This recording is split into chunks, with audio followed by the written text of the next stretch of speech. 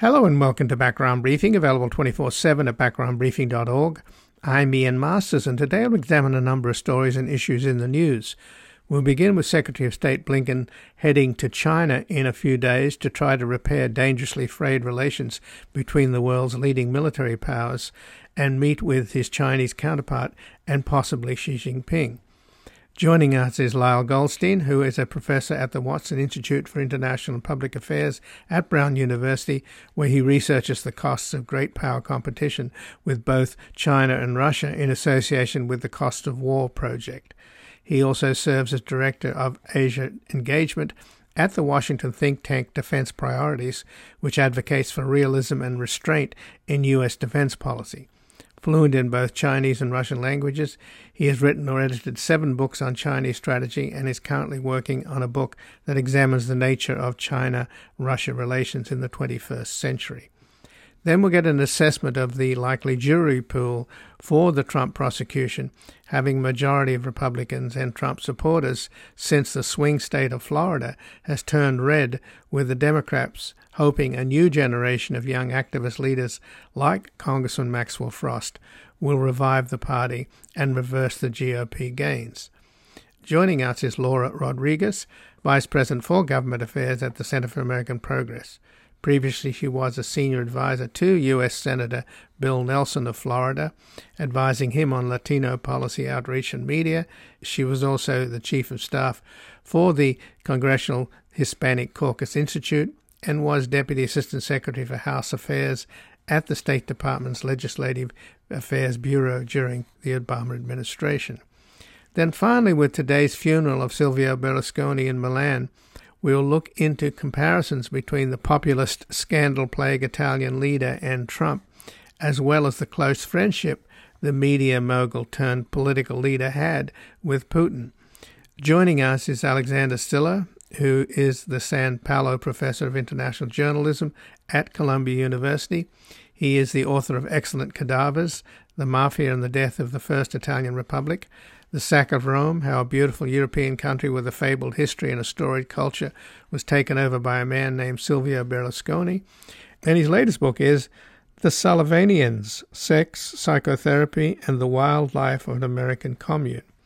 We will discuss his article at the New Republic, How Silvio Berlusconi Wrecked Italy and, sort of, America. And before we begin, I would like to thank our sustaining listeners whose continued and growing support for Background Briefing enable us to remain independent without corporate underwriting, commercials, paywalls, or constant fundraising, as we deliver a daily news analysis by seeking out the most knowledgeable experts closest to the scene to explore 3 or more major stories and issues in depth with our soundbites and spin. As a dangerous and devious serial liar and selfish sociopath continues to haunt our politics and poison our social discourse, whose angry and armed followers assault our democracy and attempt to impose a tyranny of the minority in lockstep with their fraudulent wannabe mob boss and Führer, your monthly donations, large and small, at backgroundbriefing.org/donate or at our tax-deductible non-profit Public Truth Media Foundation at publictruthmedia.org contribute to an informed citizenry needed to protect and defend the will of the majority as we work to build a reality-based community in post-truth America. And joining us now is Lyle Goldstein, who is a professor at the Watson Institute for International and Public Affairs at Brown University, where he researches the cost of great power competition with both China and Russia in association with the Costs of War project. He also serves as Director of Asia Engagement at the Washington think tank Defense Priorities, which advocates for realism and restraint in U.S. defense policy. He's fluent in both Chinese and Russian languages and has written or edited 7 books on Chinese strategy and is currently working on a book that examines the nature of China-Russia relations in the 21st century. Welcome to Background Briefing, Lyle Goldstein. Yeah, so nice to be here. Thank you for having me. Well, thanks for joining us, Lyle. And you were recently in China, and when you were driving in a taxi cab from the airport into Beijing, the taxi driver, taxi drivers are often a good kind of thermometer, if you will, for what's going on in countries. The taxi drivers ask you where you're from, and you say the United States, and then the first thing he says is, Are we going to go to war with each other? Now, that is a very, very sad and frightening fact, is it not? How pervasive do you think is that concern amongst the Chinese people? It's definitely there. I wish that was the only time I heard that, but there were several times during the trip where I got that question, and people do seem very, very concerned, and you feel the tension unquestionably, and I think I've been to China dozens of times, although not for a while because of the pandemic, but this really definitely was the darkest sort of mood I encountered, certainly on U.S.-China relations. Well, Secretary of State Blinken will be going to China on the 18th and the 19th. And today, Wednesday, he did have a conversation with the Chinese foreign minister and expressed the importance of maintaining open lines of communication. And apparently on the Chinese side of the call, it was a little tense with China's foreign minister, Qin, saying that the United States has got to stop interfering in China's internal affairs and stop undermining China's sovereignty. What do you think he means by that, Lyle? Mm-hmm.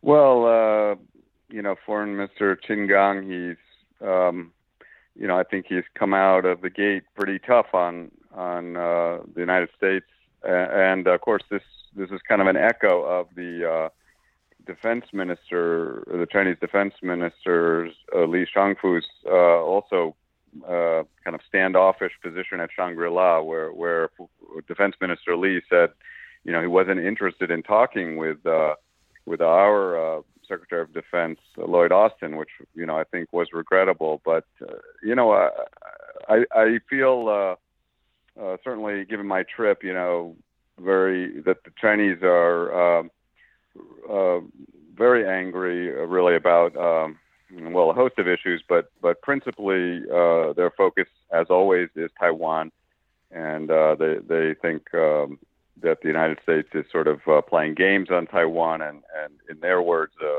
you see this a lot in the Chinese press, kind of using Taiwan to contain China. So that's kind of their dark view, and I will say I heard this. We've heard this a few times, even from President Xi himself. But the term that China is preparing for the worst, and I fear that is an ever more pervasive outlook in Beijing and throughout China. So, and of course, I hear that in Washington too. It seems we're preparing for the worst too, and I to me that is shocking and terrible, and we need to. And I'm very glad that the Secretary of State is finally going, and this is indeed an important moment. Well, of course, China does not have freedom of the press, right? So attitudes are the attitudes that the government imposes on people, and they have the most ubiquitous surveillance of their citizens, I think, of any country in the world, do they not? True, very true. So, to me, that's another reason to get over there and hear what people have to say. I mean, as I traveled around, I did hear some, quite a few discordant voices, and also, more than a few complaints about the party's heavy hand, especially with the pandemic restrictions, which really were very tough on the Chinese people. But I would caution that I think this attitude on Taiwan, the kind of bellicose sort of leaning of Chinese opinion, is I'm afraid it's quite widespread there. But I agree, it is hard to tell. It's just this is something that is brought up so frequently in the Chinese political spectrum that I think it has a tendency to sink in to their thinking, especially among people who follow foreign policy and defense policy. Well, is there any way, though, to reverse the fact that, as you've just pointed out, that this is across Chinese public opinion, that they're taking the hardline stance that we're going to be reunited with Taiwan one way or the other, either peacefully or through force? And it seems to me that prior to Xi Jinping coming along with a more assertive and perhaps militant approach and with wolf warrior diplomacy, etc. Do you agree, Lyle, that had they followed the previous path with guarantees for Hong Kong and by extension Taiwan and worked with the Kuomintang party, that in Taiwan they may just have been able to make a peaceful deal? And unfortunately, at this point, it doesn't look possible. Well, I do agree that 10 years ago, things were looking a lot better. They really were. And, I think that reflects a darkening of opinion in Beijing. You're certainly correct that the issue of Hong Kong has kind of played into this, and I fear that it has sort of poisoned the well in terms of, there was a hope, I think, that this, model that Deng Xiaoping came up with, this, in Chinese we could say, 一国两制, meaning like one country, two systems, that was workable. But I think you could almost say both sides agree that system is unworkable now, and that in a way is sad, because that seemed to me was definitely a maybe the only viable path to kind of mitigating the tensions here. Look, I'm not altogether pessimistic, because I think the costs of war are so obvious to all sides, and I also have long maintained that there are reasonable compromises to be had. And in fact, it's often forgotten that the president of Taiwan, Ma Ying-jeou, met with Xi Jinping. They had a very amicable meeting back in 2015. So that wasn't so long ago. So I mean, I think there could be a way back to that more relaxed cross-strait dynamic. It's going to take a lot of diplomatic skill to get back to there, though, and I think the U.S. has to be cautious. That's I favor taking a very cautious policy here, because I am concerned that China is, they're very focused on this and very serious about it, and I really am very concerned that this could lead to a war. Well, indeed, you've got warships on both sides, bumping up against each other and aircraft almost colliding. It's not a good situation, although I guess it's somewhat encouraging that I think it was the Chinese military leader, Chinese defense minister, who recently said that a war with the United States would be a complete catastrophe, as it clearly would be. And the Seventh Fleet could be, and all these massive, expensive U.S. aircraft carriers could all be sunk very quickly, and nuclear weapons could be broken out at any moment. So it's a complete insane idea of China and the United States going to war. I mean, from your visit to China and your understanding of Chinese attitudes, they don't want a war, right? Well, that's right. I hope they don't want a war, and I think it's fair to say that the Ukraine war has also been a kind of a window into how terribly wrong that aggressive wars can go, and that, or any war, and that indeed things often turn out differently than one expects. I mean, that said, though, I must say, China does feel increasingly confident in the military arena. They spend a lot more on their military than Russia ever did, or at least in post-Soviet times. And indeed, Taiwan is much smaller than Ukraine. But the bottom line, Ian, I think that Americans need to understand, Taiwan is 160 kilometers from China. At the same time, it's about 11,000 kilometers from San Diego. So, if you understand the implications of geography for military strategy, you realize that really China does hold the military cards here, and therefore, we need to be cautious and do everything we can to help diplomacy succeed here. It's true, though, China does not want to fight a war over it. So let's turn to your specialty with relations between China and Russia. There's some interesting stuff happening. For example, senior Chinese officials have been meeting with Russia's Prime Minister Mikhail Mishustin, and that apparently has really irritated Putin. What do you make of that?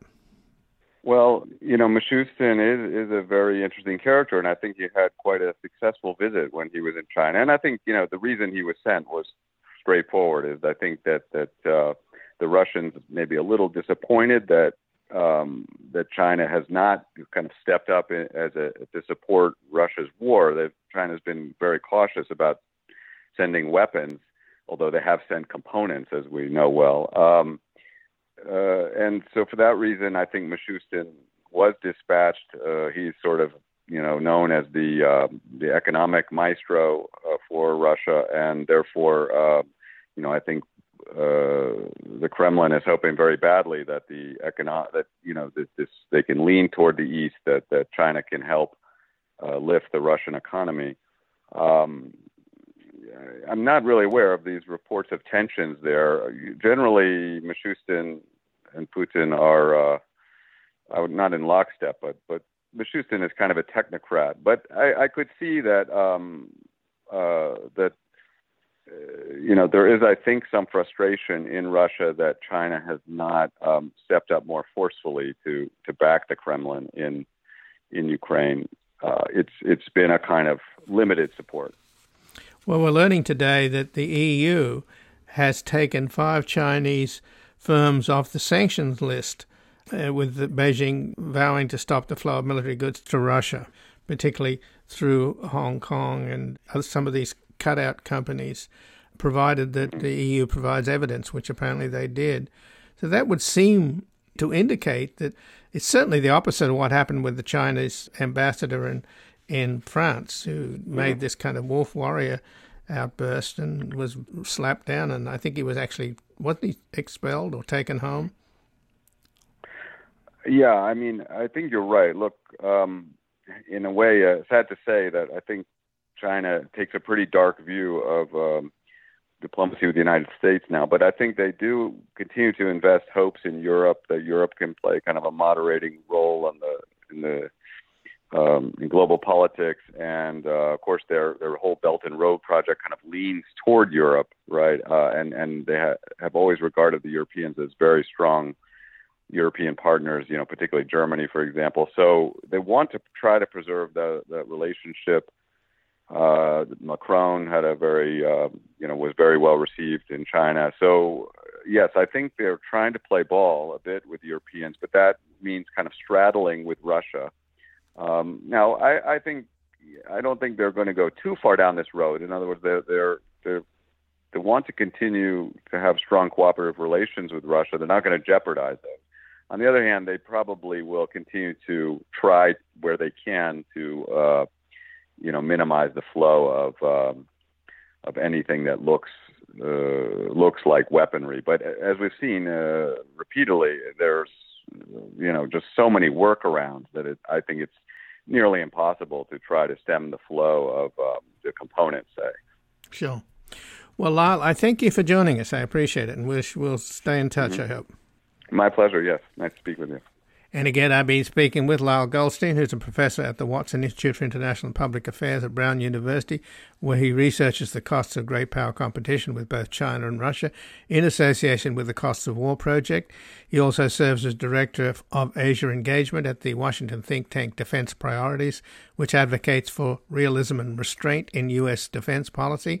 He's fluent in both Chinese and Russian languages and has written or edited 7 books on Chinese strategy, and is currently working on a book that examines the nature of China-Russia relations in the 21st century. We're going to take a brief station break. We're back with an assessment of the likely jury pool for the Trump prosecution, having a majority of Republicans and Trump supporters since the swing state of Florida has turned red. But the Democrats are hoping a new generation of young activist leaders like Congressman Maxwell Frost will revive the party and reverse GOP gains.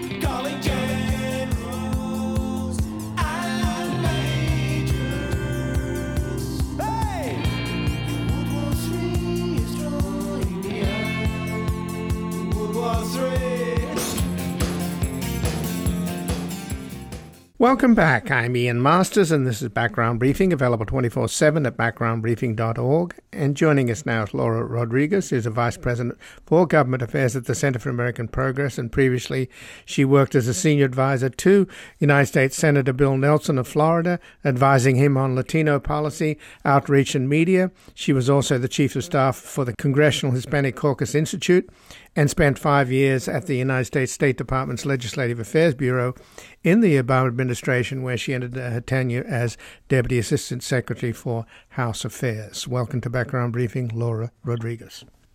Thank you, Ian. Good to be with you. Well, thanks for joining us, Laura. And after Donald Trump was arrested and arraigned yesterday in the Miami federal courthouse, he made a stop in his motorcade at the popular Versailles restaurant, where he was greeted with an adoring crowd. And is that any kind of harbinger of how Trump may be able to attract the Latino vote in this upcoming election, where he appears to be the Republican frontrunner? That's a really good question. And Versailles, as many folks know, is a staple in South Florida politics. No matter which party you're running on, which party, Democrat or Republican, if you don't stop in Versailles, you're not doing your job as a politician. I would say that I don't think that it is a harbinger for Latino support per se. The Latino vote nationally is incredibly diverse. Miami and South Florida Latinos are a very different constituency from, say, Texas Latinos, California Latinos. And then, of course, we have an incredible amount of Latinos in states that folks are not traditionally thinking about, like Pennsylvania, Georgia, Nevada, Arizona, even places like Michigan and Minnesota, lots of Wisconsin, states that I think folks don't traditionally think of as Latino targets, but they are there, and there is a growing number of them, and what they care about is very, very diverse, and actually a lot more in line with what national voters care about, like the economy. So in 2015, when Trump came down the escalator and announced he was running for president, the first thing he said was he insulted Latinos in the broader sense by referring to Mexicans as rapists and murderers. That didn't resonate across the Latino community? I think that was one aspect of Trump's message. However, there is a swath of Latino voters that feel that Latinos who try to, or folks from Latin America who try to come in to the country through non-traditional channels aren't doing it the way that they're doing it, right? Or that they did it and that they came with their families. And so I think that spoke to some Latinos who feel that everyone should come in through the same way that they did, not understanding the broader context of the differences in immigration policy, let's say from the 70s as they are today, and the sheer difficulty in getting into this country through a normalized path. So just back to the South Florida Miami Cubans and their support for Republicans over the decades. How do they feel about the flood of immigrants now coming in from Cuba and from Venezuela? Venezuela's lost about a third of its population, and they're fleeing in this hideous, dangerous trip through the Darien Gap in the jungles of Panama and all the way up to Mexico. They go through the most horrendous gauntlet of abuse and predation, and they get to the United States and they're up against a wall. And, of course, Donald Trump is famous for the wall. So I don't understand how they could support a candidate who is so cruel towards their compatriots. I think there is a disconnect because there's a lot of empathy for immigrants coming from those countries. I think that there is a disconnect in how Trump and his campaign speak about those specific groups. And they tend not to, I don't know that I've ever heard Donald Trump mention Cubans or Cuban immigrants in his rhetoric, right? He tends to either lump them all together and therefore can say, Latinos in general. And so people can say, well, he's not talking about Cubans, or he's not talking about Venezuelans. He's not talking about us. He's talking about those other people. And I think it's a smart tactic from Trump and his team, but he tends to not speak about those groups specifically coming over because he knows he's on the wrong side for that. So let's turn to the case now that Trump is facing 37 counts, and many of them under the Espionage Act. And obviously the special counsel did not want to try and change the venue and do venue shopping. He felt he had to try the case where the crimes took place, or the alleged crimes took place, which is in Mar-a-Lago. And now, as luck would have it, or Trump's uncanny luck would have it, the luck of the draw was that the case ends up being tried by Judge Eileen Cannon, who has obviously gone out of her way to help Trump earlier over the special master. She delayed the Justice Department's investigation of the documents that the FBI had gathered. So, and she got slapped down pretty harshly by the 11th Circuit Court of Appeals, which is very conservative. So what's your sense then of a jury pool? Is it a foregone conclusion that you'll have Trumpsters on the jury pool? I don't know that it's a foregone conclusion at all. Of course, there is support for Trump in the area, but I would not ever think that you couldn't find jurors that are completely impartial here. West Palm is, again, it's a very diverse area. And it actually trends pretty blue in the political spectrum, and so I think that the challenge is going to be finding not Trumpers or Trump supporters versus non-Trump supporters, but folks that are not kind of extreme on either end of the spectrum, because Trump obviously elicits strong feelings on both sides.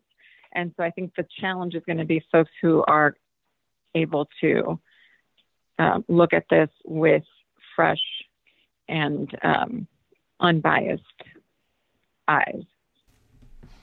But of course, there's a lot that Judge Cannon could do if she is as partisan as she appeared to be the last time around in jury selection. So do you have any sense that there's any way she could be disqualified? It's a heavy lift. It's called mandamus, and it's not used very often. Incredibly heavy lift. I think that would be very difficult. I do think that she is going to be under an incredible amount of scrutiny, much more so than she ever was before.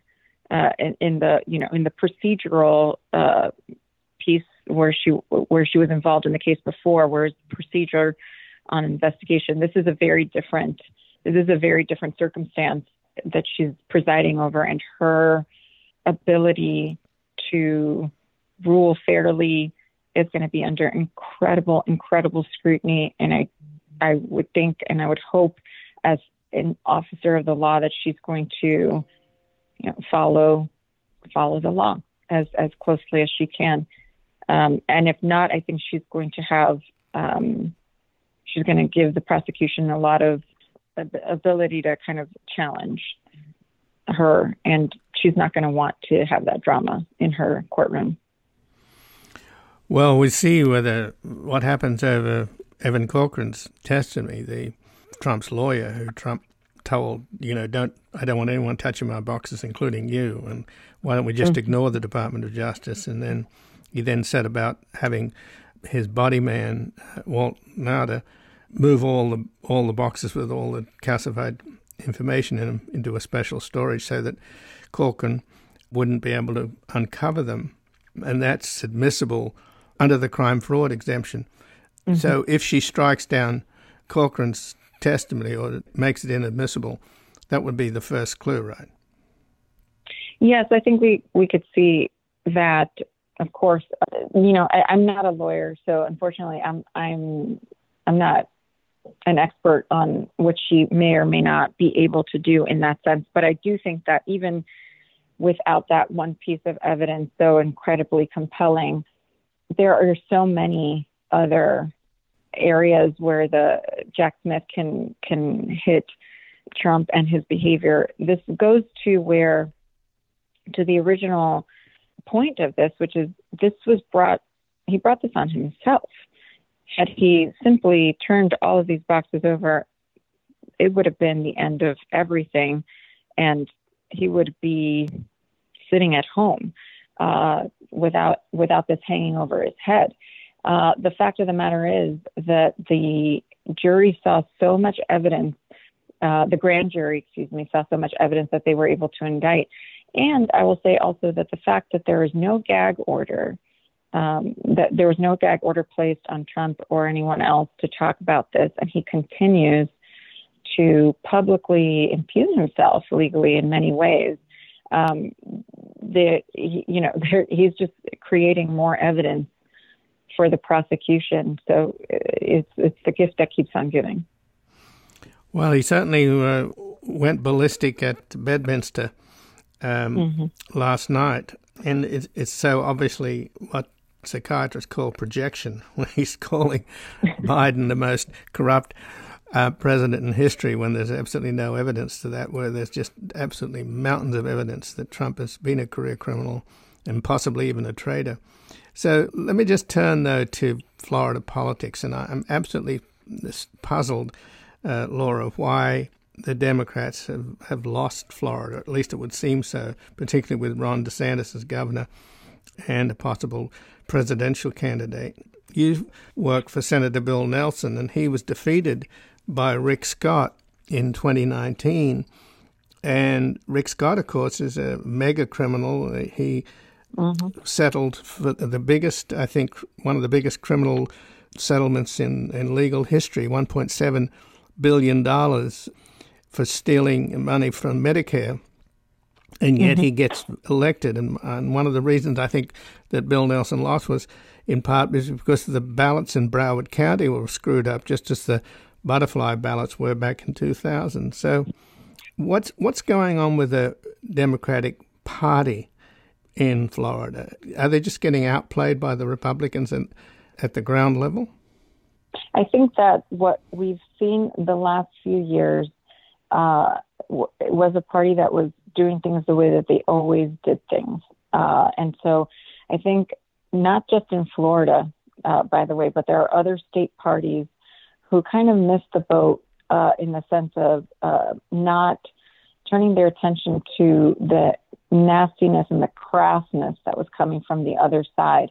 Bill Nelson always kept it classy, and he always played politics in the most honest way. And I think a lot of career politicians in the Democratic Party were caught off guard about the disingenuousness and the dishonesty that the Republican candidates would come up with, and they thought, well, the public knows that that's not true. But we're living in different times. I think what you're seeing now in the Florida Democratic Party is a facelift of sorts and a changing of the guard with Nikki Fried at the helm. She just announced a very young, active, powerful executive board as well that is much more, I think, connected to the younger voters, how to reach them. And I think that there's going to be, I think we're going to see a real shift in engagement and how early they begin to engage. All of that, I think, was really necessary. Some of these lessons learned in the last few cycles I'm hoping were learned. and they are shifting their direction now. So is that young Congressman Frost an example of a new generation and new energy in the Florida Democratic Party? Absolutely. And we also just saw a victory in Jacksonville of the mayor. I'm sorry, I'm blanking on her name right now. I believe it's Deese.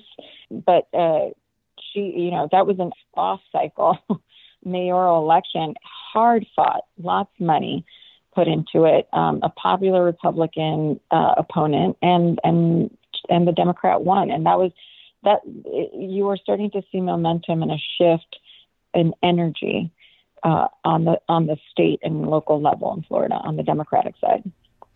So just in closing then, Laura, what do you make of DeSantis? I mean, I think Trump's at 60 and he's at 20 or something like that. Trump is just going up in the polls on the Republican side like a rocket. Clearly there's less to meet the eye about DeSantis. He's not a people person at all. His wife tends to have to rescue him from his inability to do what's basic in retail politics, shaking hands and kissing babies. What's your take on him? Do you think he's a flash in the pan, or do you think, if Trump was rational, which he's obviously not, if he gets into too much legal trouble, he might need to throw his support behind DeSantis in order to get a pardon. So what's your reading on him? Having known, and this is, of course, a personal opinion, having known his work from the time he was in Congress and watching him in his governorship, I think it's very clear that he is a dangerous populist with very little depth. He's a one-note candidate using the term woke in ways that no one understands anymore, but has decided to, quote unquote, wage war on woke. And I think that it's really revealing how lacking in any experience in policy or any depth of knowledge about the real issues that people care about. People do not care about the cultural issues the way that they care about their pocketbook issues. And he is, I do not see him coming out of this field successfully. Well, from your lips to God's ears, I say, Laura, and thank you for joining us. Thank you so much, Ian. Great to speak to you again. And again, I've been speaking with Laura Rodriguez, who's the Vice President for Government Affairs at the Center for American Progress, and previously she worked as a senior advisor to U.S. Senator Bill Nelson of Florida, advising him on Latino policy outreach and media. She was also the Chief of Staff for the Congressional Hispanic Caucus Institute and spent 5 years in the United States State Department's Legislative Affairs Bureau in the Obama administration, where she ended her tenure as the Deputy Assistant Secretary for House Affairs. We're going to take a brief station break. We're back looking into the comparisons between the popular scandal-plagued Italian leader Silvio Berlusconi and Trump, as well as the close friendship the media mogul turned political leader had with Putin. Yeah! Deep down in Florida. Well, that's a place I belong to me.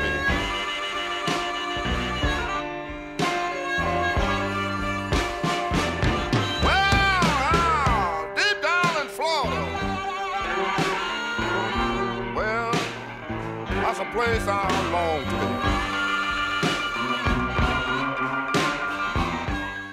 Welcome back. I'm Ian Masters, and this is Background Briefing, available 24/7 at backgroundbriefing.org.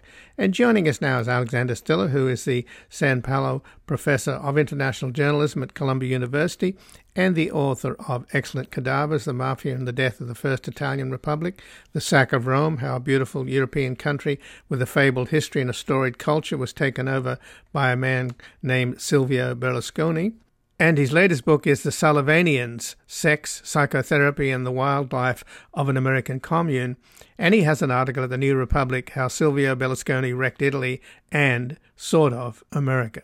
Welcome to Background Briefing, Alexander Stille. Thank you for having me. So now that Berlusconi has left the scene at the age of 86, apparently there's some doubts over to what will happen with his empire and who his heirs might be. But let's try and assess the damage. And I guess one of the things that seems pretty obvious is that Berlusconi sort of paved the way for these populist neo-fascist criminals like Orban in Hungary and Trump here in the United States. Well, I think what he did was he forged a particular political formula that ended up being very successful, in which he combined his sort of a billionaire with a billionaire populist, a plutocrat with the kind of common touch. He was a very rich man with sort of typical right-wing economic policies that managed to appeal across class lines to working class voters, not so much by appealing to a program, but to his own personal charisma and conveying a kind of sense of authenticity. In a sense, I think he's more like Trump than Orban, who sort of has a sort of definite authoritarian program. Berlusconi really didn't have a program. He was selling himself, and the politics were kind of incidental to it. In that way, he's more like Trump, who combines often very inconsistent, bits of, free market economics with, protectionism and other kinds of things that are all kind of mixed together. Berlusconi was more similar to that. But I think the thing that's really the thing that he did that was sort of brilliant in its own awful way was creating this kind of, billionaire populism, a way in which you could have a rich man's politics that reached across class lines and took advantage of the kind of deterioration of traditional parties and class-based parties. But he did bring a lot of, ultra-conservatives, former fascists, didn't he, into government? Yes. Well, what he did, part of his, I don't know that was ideologically driven, but what he understood was that to win in Italy's electoral system, he needed to bring in two political parties that had been sort of considered beyond the pale. One was a neo-fascist party, which was then called Alleanza Nazionale, and has now been renamed and sort of reborn under Giorgia Meloni, known as the party as Fratelli d'Italia, Brothers of Italy. The other political force that he brought into the mainstream was something called the Lega, which originally was a quite radical party of regional autonomy that wanted to break Italy up into, different regions and liberate themselves from the central government in Rome. What was kind of amazing is that these two forces were like bitter enemies and diametric opposite. One wanted to break up Italy as a national state, and the other was an ultra-nationalist neo-fascist party. Berlusconi didn't really care about what their political programs was. What he cared about was winning a majority, getting into power, and governing. But when he was in power, he never really governed with any kind of strong kind of political program. In that sense, he's a bit unlike Orban or unlike even Trump.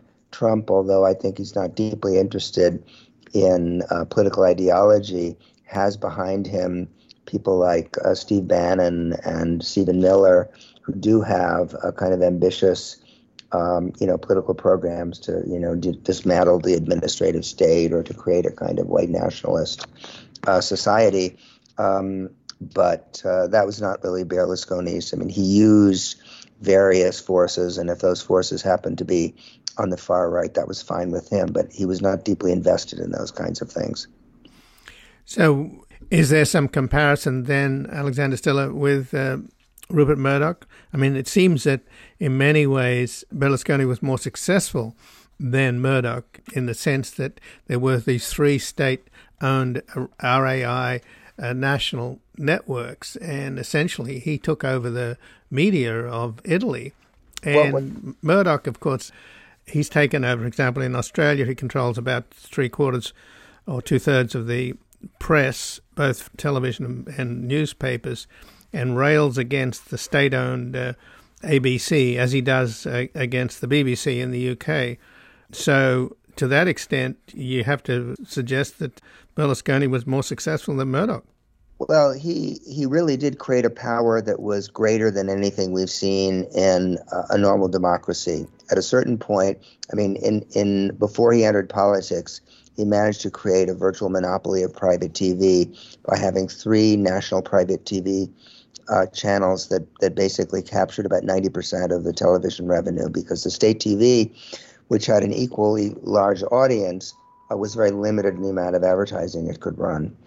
So you had what was called a duopoly for a period of years, where his TV, his 3 networks and the 3 state networks had a roughly equal share of 90% of the TV market. When he came into power, when he got into politics, one of the things that people worried about was now he would be, in effect, the boss of the state TV system, because unlike in some other countries, in Italy, the government appoints the heads of the state TV, and Berlusconi was very quick to put often people that had worked for him in key positions in the state TV, so that he had control of almost the entire,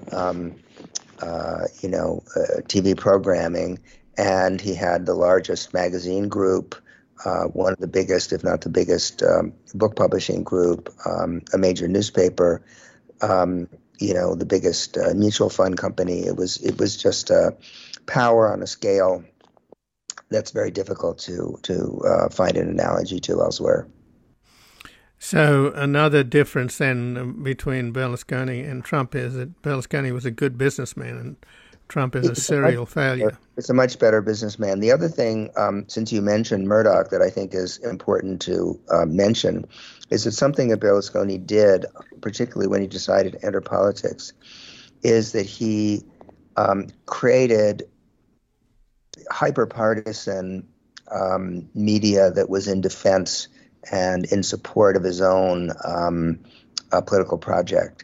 So the kind of thing that we now see routinely on Fox News and other hyper-partisan right-wing media, Berlusconi really introduced in the early 90s as he began to think about entering politics.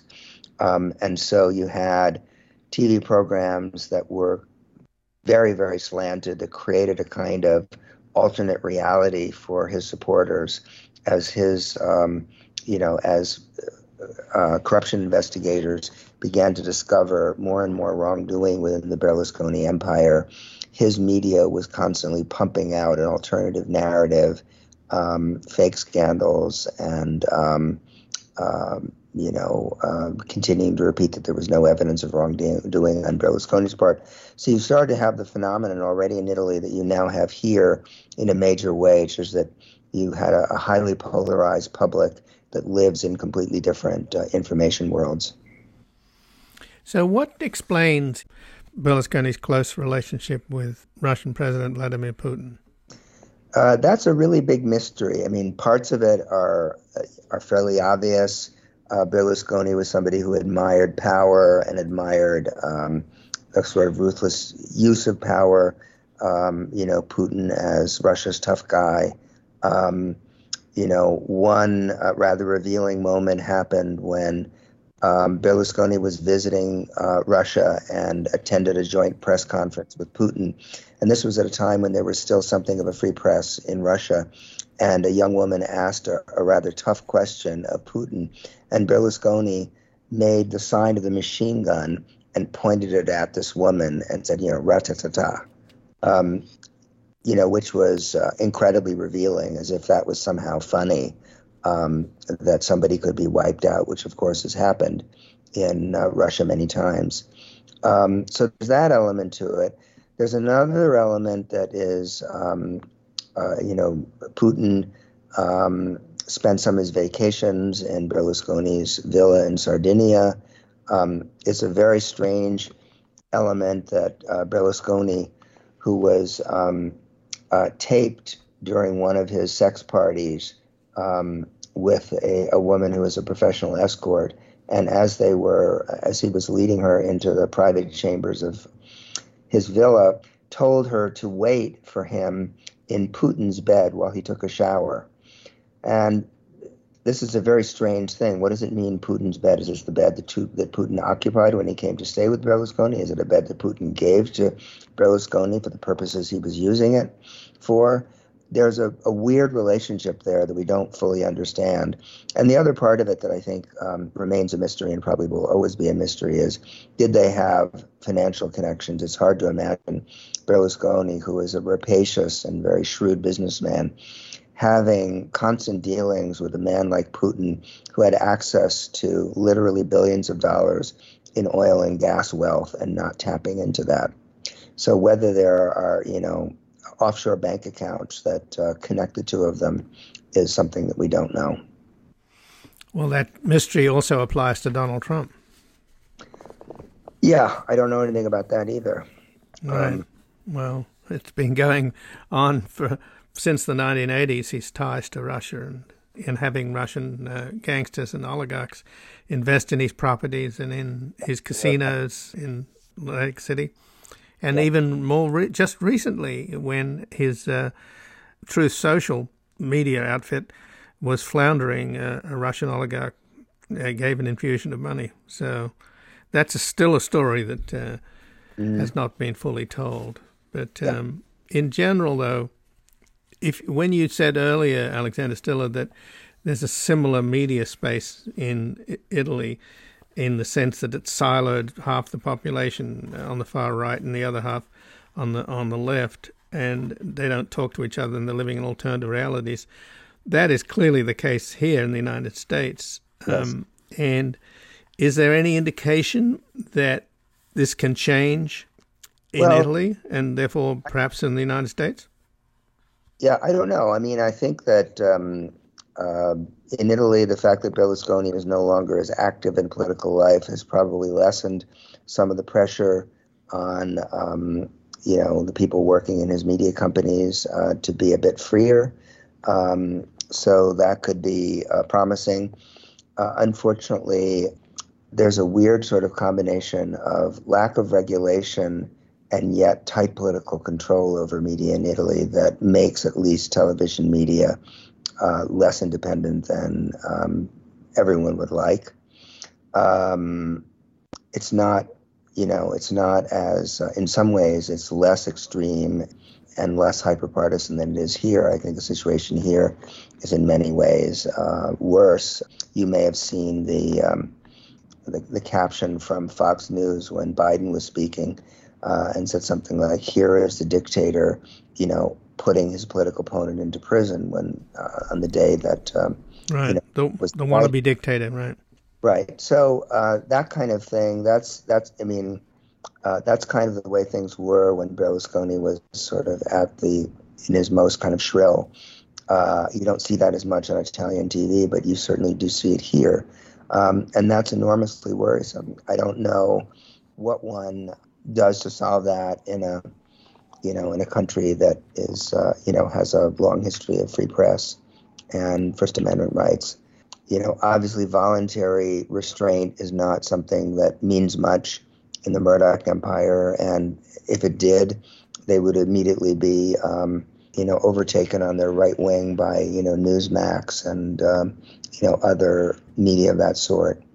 There's obviously an appetite for, one of the things that we've all learned in the last 10 years or so in the age of social media is that outrage and extreme views travel more quickly and become more viral than, reasoned positions.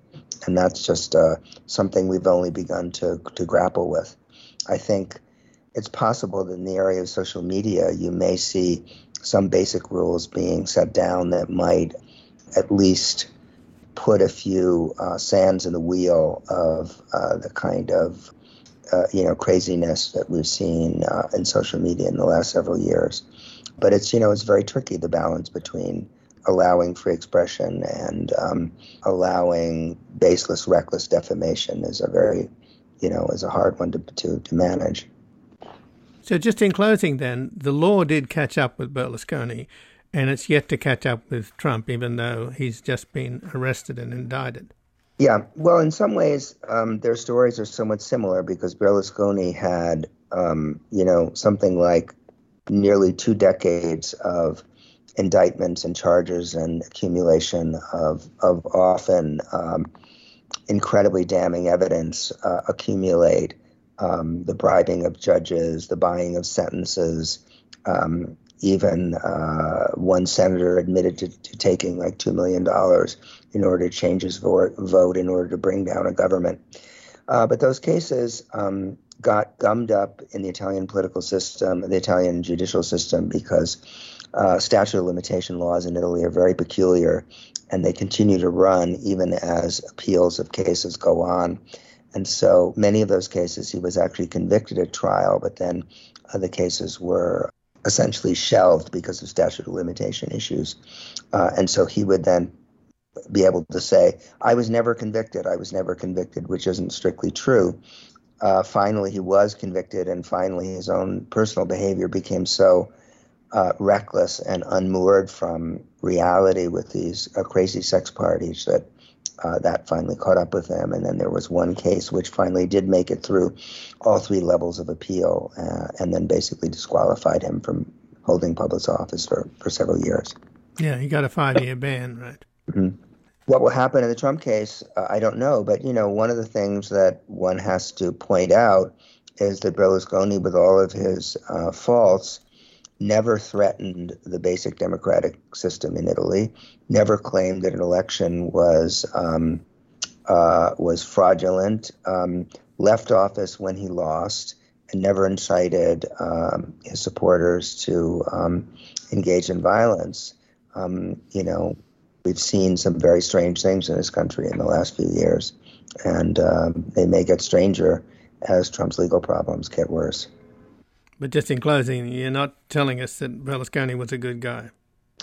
No, I think, the thing that in some ways is maybe most important and most lasting in Berlusconi's legacy is that he was an economic incompetent.